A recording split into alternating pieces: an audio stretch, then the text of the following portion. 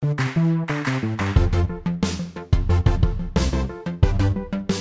right, well, welcome back to yet another episode of Baseball Acumen. I'm one of your co-hosts, Brian. And I'm Katie. And yeah, we're back for another pretty fun episode, Katie. I have to say, I'm pretty excited about this topic. Yeah. I think we've found a little rhythm in the types of things that our episodes are discussing. We've managed to just shine a light in the dark corners of baseball that maybe people don't think about or don't know about. And this is another one of those episodes. It's kind of a little bit more anecdotal instead of statistics driven, but there's just so much little fun things along the way that I just know our listening audience is going to like this one. So absolutely. Yeah, so it's been fun. I think we're on to something here, and we're finding some great content that people are enjoying. So Here we are, 2020 season just finished, right? And we crowned a World Series champion. It was the Dodgers, right? Yep. So congrats to them. They did it. They won the shortened season. And of course, we could have a whole side discussion as to whether winning a 60-game season plus an altered playoff format was legitimate. And of course, the answer is it's only legitimate if it would have been the Cubs who had won. But Right. Exactly. For the Dodgers, they'll always have an asterisk. Yeah, but totally. For the Cubs, full asterisk. No. Yep. But the deal with World Series champions is you always focus on the stars, right? It's the big names that win the games for you. And sometimes there are new stars that we discover along the way, like the last guy on the bench. And even though the Dodgers won, what a great ending to Game 4, by the way. Oh, yeah. Where you have the guy That's come a off the classic. bench and like almost never used and gets the hit, and there's all the errors and the throws that go wild and stuff. And honestly, we should probably do an episode just about that one play. It would just be really fun to do a deep dive on that. Maybe that's a future topic for us. But this year, one name you got to give it to, Clayton Kershaw. Glad he got his ring. Yeah. Really, really deserved. Certainly falls into kind of the almost the Phil Mickelson golf model of best player to never have won a major, right? Right. Which I guess Phil has won some now, but that was for a long time. That was his thing. And Clayton Kershaw, similarly, one of the best, most dominant pitchers in baseball, and just could not get across the finish line to win that championship. And finally this year it happened for him. So we're glad for him. I think it helps his Hall of Fame value as well. For sure. Now that he has that, he's a shoo-in. Yep. And of course, one of our favorite World Series, the Cubs in 2016. Again, you focus on the big names. You're Chris Bryant, you're Anthony Rizzo, you're Ben Zobrist, John Lester. And of course, what we talk about after the fact is that these guys won not just the World Series championship, but we say they won their World Series ring, right? Right. And so starting to think about the idea of World Series rings, that kind of got me interested in thinking about this topic of how do teams even decide who gets a World Series ring? And the player who comes in and plays just for the first month of the season and then goes down to the minors, do they get a World Series ring? How does that actually get decided? How does that work? And Katie, I know that you've done a little bit of research on that, and what did you figure out? Right, because I was super curious too. So kind of what I figured out is with World Series rings, they're ceremonial. So there's no written rules or anything like that. It's pretty much just up to the ownership of each team after they win. They get to decide what they want to do.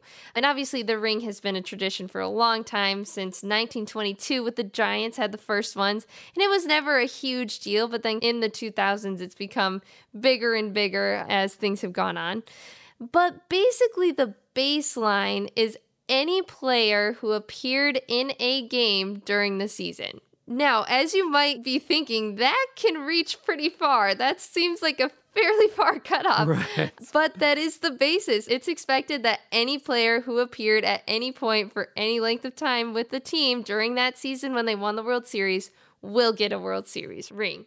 Now, from then on, you kind of get to decide, right? So then it goes up to, okay, well, coaches, well, obviously the manager and some of the more obvious ones will get the same ring and everything. Right, third base coach, pitching coach, you would assume. Right. They did a lot of work with the players the whole season, clearly should get a ring.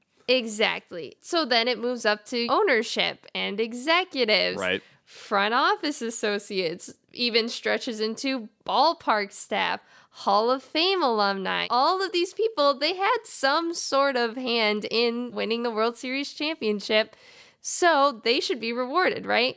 So teams have kind of come up with a couple different models for this.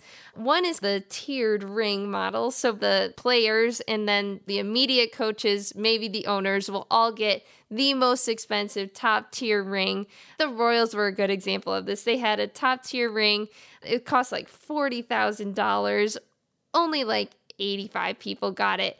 But then from there, they had a B tier ring. So middle of the road, some of the more, scouts, front office staff, people like that. And then the C tier for ballpark staff and people who are kind of at that level of influence. It's probably like the plastic Cracker Jack box version, right? Exactly. Yeah.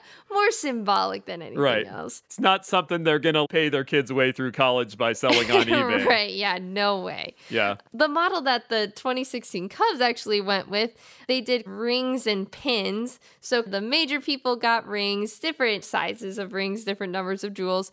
But then they decided to go all the way up to 1,908 people total got rings and pins. So obviously they spread their net very far. And you might wonder because, for example, with some of the other teams recently, the Astros had 700 people who got rings, and that was the most who had done that prior to that.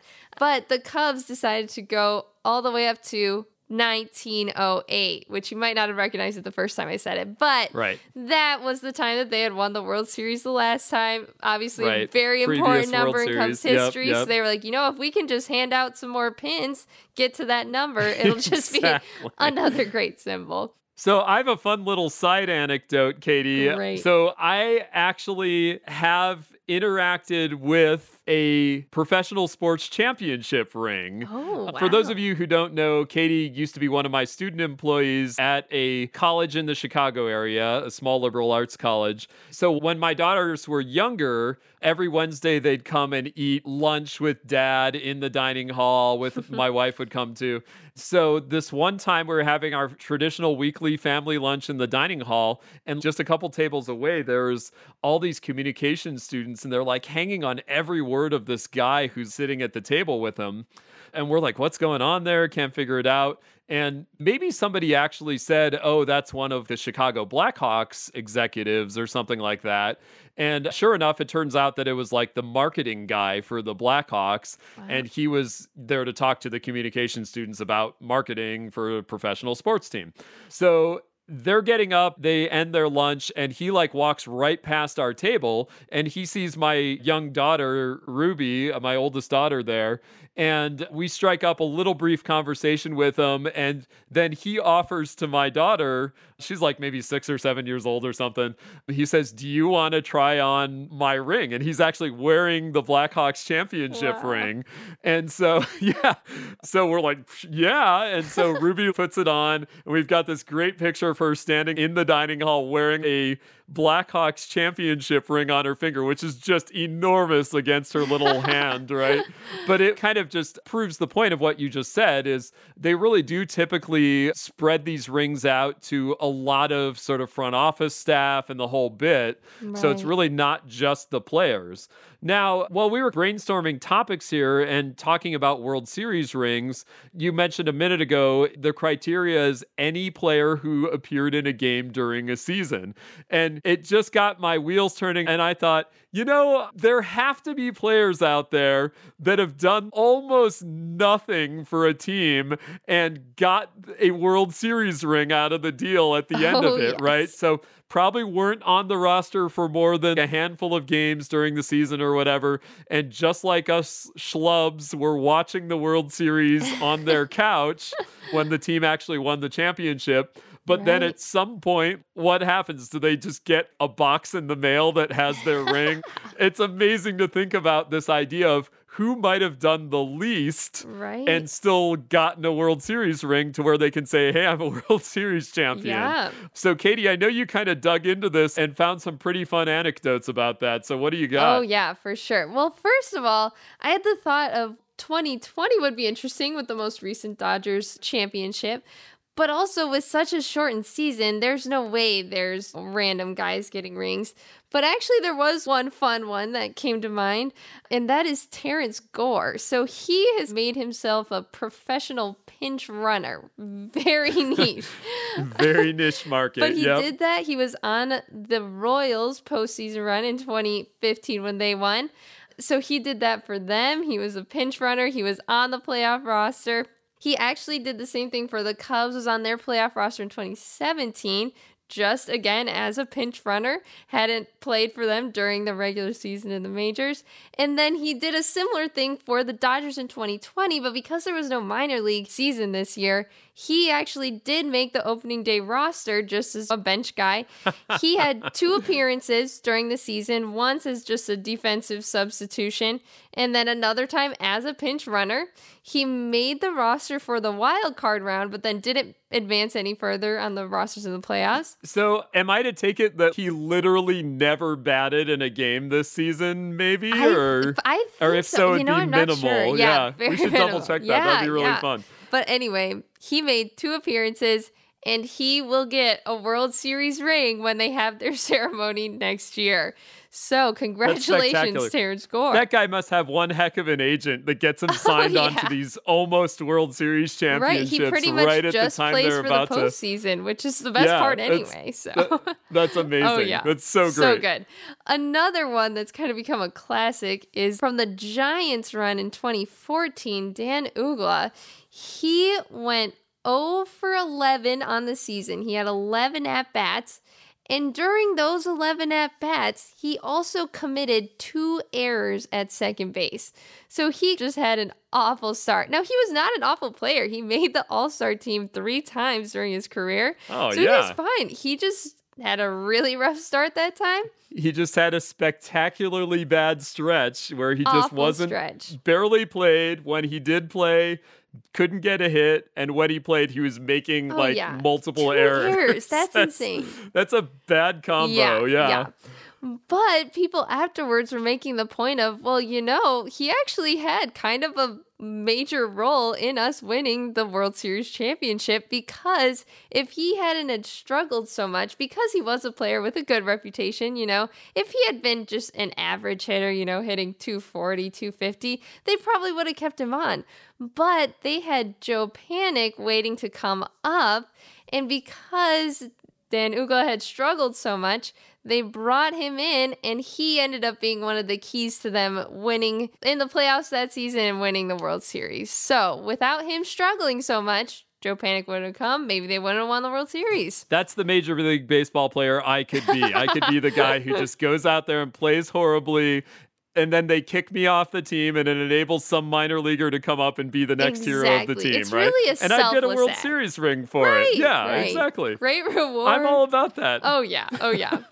Another one of my personal favorites from my research was a massage therapist named Russell Nua has 5 World Series rings. Now, for some perspective, the player with the most World Series rings is Yogi Berra. He had 10 during his time as a player. That is solid. That's a lot, right? Yep. So Russell Nua having 5 World Series rings, that's kind of crazy. Yeah, massage therapist. Yeah, right. We decided to do a little more digging into, okay, what were these 5 that he got? So Brian, what did you find? Yeah, so I looked into this a little bit, and it turns out that he was with the Diamondbacks and Red Sox. So he was actually the massage therapist for the Diamondbacks in 2001 when they won the World Series against the Yankees. Classic. And, again, obviously at the end, you've got Mariano Rivera coming in to close the game, and he just completely chokes, and the Yankees don't win another World Series.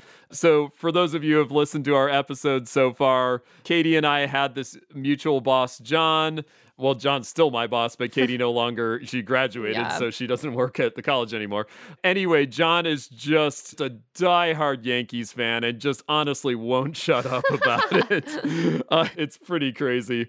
Anyway, this is one of his big heartbreaks, right? Was the 2001 World Series where Mariano Rivera, like as close to a sure thing as you can get as a closer, can't seal the deal for them.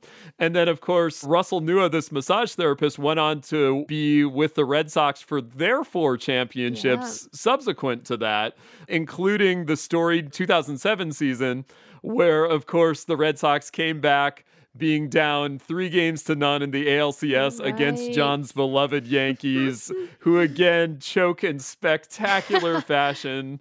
So I think the common denominator here, it really didn't have anything to do with the players on the field or anything. No. It was the massage therapist, Russell Nua. He was the key. Right. He breaks the Yankees curse. So, you know, good on him. That's spectacular. 5 World Series rings since 2001. Like, wow. That's impressive. That's impressive. That's very impressive. Yeah. So as we were digging into this more, I thought, well, we have to look at the best championship that has ever happened in Major League Baseball, of course, the 2016 Cubs. Yeah. Is there any other? I mean, no. Because it is the best. It would have some of the best stories in it, right? Of people who have gotten World Series rings, whether they deserve them or not.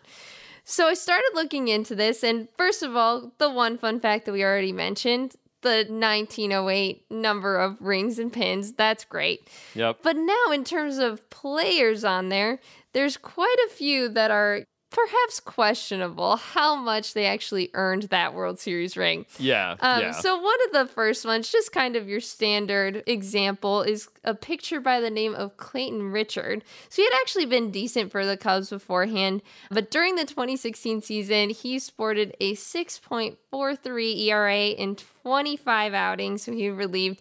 He was just struggling, not doing well. That is not the guy you want in your bullpen for a World Series. Right, yeah. So he was off the roster by July. Actually went on to do some good things with the Padres afterwards, so that was great. But he struggled during 2016. But got his ring because he technically was on the roster during that season. Right. So good on him, you know? And he was on there for a decent length of time, too. So that makes sense. Yeah. Now, another relief pitcher by the name of Adam Warren, he also got a World Series ring because he actually came to the Cubs from the Yankees in the Starlin Castro deal that happened prior to the 2016 season. So he was with the Cubs starting in 2016. Gotcha. So he was on the roster to start the season, basically. Exactly. Yep. But then he actually ended up leaving the Cubs for the Yankees in the Aroldis Chapman deal. That also sent Gleyber Torres. That was the more notable player in that deal.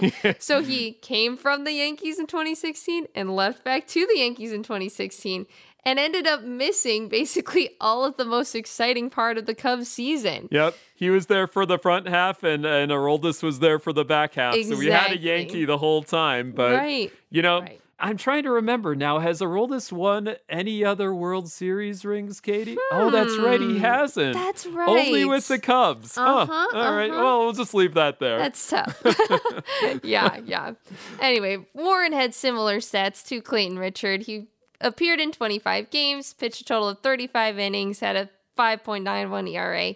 Nothing to write home about. Right. So, again, not really the best guy on your roster, but still technically gets a ring because he was there. He did contribute, yes. Now, there's some other relievers with even fewer appearances. Neil Ramirez and Joel Peralta are 2 of them. Only a handful of appearances, 3 or 4 innings in the season, but they were there, so they get a ring. Yeah, I mean, we're getting down to relatively minimal stuff here. We're getting down to just a handful of stuff. So I got to imagine coming up here, we're getting up to a player or 2 who maybe has done even less than that, Katie? I would say so, yes. But actually, these last 2 are 2 of my favorite stories. So they contributed even less than some of these other guys, but very memorable. So the first guy is a guy by the name of Brian Mattis. He had 1 start for the Cubs all season. A pitcher. He's a pitcher. That was his only appearance with the Cubs that year. He pitched a total of 3 innings. So he started the game, pitched a total of 3 innings, gave up 6 runs, 6 hits. So that meant that his season ERA for the Cubs was 18. You can do the math. 3 times 6. That is pretty brutal. Pretty brutal. But that one game that he started happened to be one of the most epic, one of the most memorable games of 2016. I remember staying up way too late to watch this one. Basically, the Cubs were playing the Mariners. They were down 6-3, after. And all 6 runs having been given up by Mattis. Exactly, in the first 3 innings. Yep. They're down 6-3 going into the 9th. It's just a random game during the season. Doesn't have a whole lot of weight to it. I was like, I should probably go to bed, but I decided to stay up and watch it. They ended up rallying in the 9th. They tied it. It's now 6-6. Stays tied in the 10th. Stays tied in the 11th. Now, in the 12th inning, the Cubs get a runner on base. Exciting, right? So what Joe Maddon decides to do is he decides, yes, this is my time to use my star hitter by the name of Jon Lester. Which, for those of you who don't know, Lester is just objectively one of the worst hitting pitchers ever in baseball. Right. Just horrible hitter. Yeah. That's why he spent most of his career in the American League, so he never had to bat. Right. And he was just terrible with the Cubs and has been all these seasons. Oh, yeah. He also can't throw to first, but he's an incredible pitcher, so he totally makes up for it. So Joe Maddon decides that he's going to put Lester in to hit, and we're going to do a safety squeeze to win this game in the 12th. It works flawlessly. Jon Lester, drives in the winning run. Maybe his only RBI on the season. I don't know. But that was one of the most epic wins ever. Anyway. But all because Brian Mattis set it up because he gave up the 6 hits, the 6 runs, and gave us a great game. And got a World Series ring out of it. Exactly. So good for him. So that's a great one. Now, my other favorite is someone who you might have heard of by the name of Joe Nathan. Yep. So he actually was on the Cubs 2016 roster. He only ended up having 3 appearances toward the end of July for the Cubs because he was coming back from a second Tommy John surgery of his career. Right. So near the tail end, he's coming back. He wasn't ready to retire yet.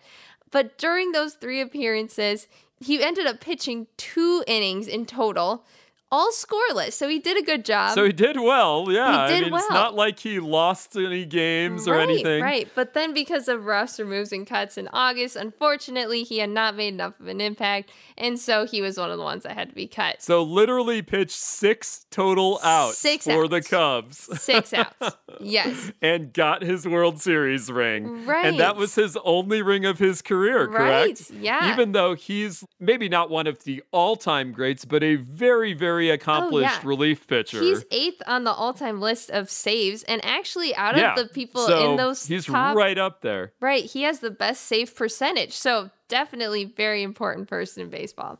Yep. But he got his first World Series ring because of those 6 outs with the Cubs. Because he pitched 6 outs with the Cubs in the middle of July. Right, exactly. Now, this actually has a fun connection back to our home field advantage episode. So after this episode, one of our listeners sent me a video of one of the classic examples of umpires giving in to peer pressure, what we said home field advantage comes down to. So what happened was Joe Nathan had 299 saves on his career. So he's coming into the game, toward the end of the game, he's looking for save number 300. And what year is this, Katie? So this is happening in 2013. Gotcha. Joe Nathan is currently pitching for the Rangers, and this game happens early in the season. They're playing against the Rays. So he's about to do his 300th career save, which is a major milestone. Exactly. Yeah, okay, got you. So he has 2 outs in the 9th. The crowd starts going wild. There's a runner on base too, so it's making it even more exciting. He has 2 strikes. He throws a pitch that anybody could have seen was miles outside of the strike zone, nowhere near. If you go back and watch that play, anybody could have seen that. The umpire calls it a strike. Yes. And all of a sudden, he has his 300th save.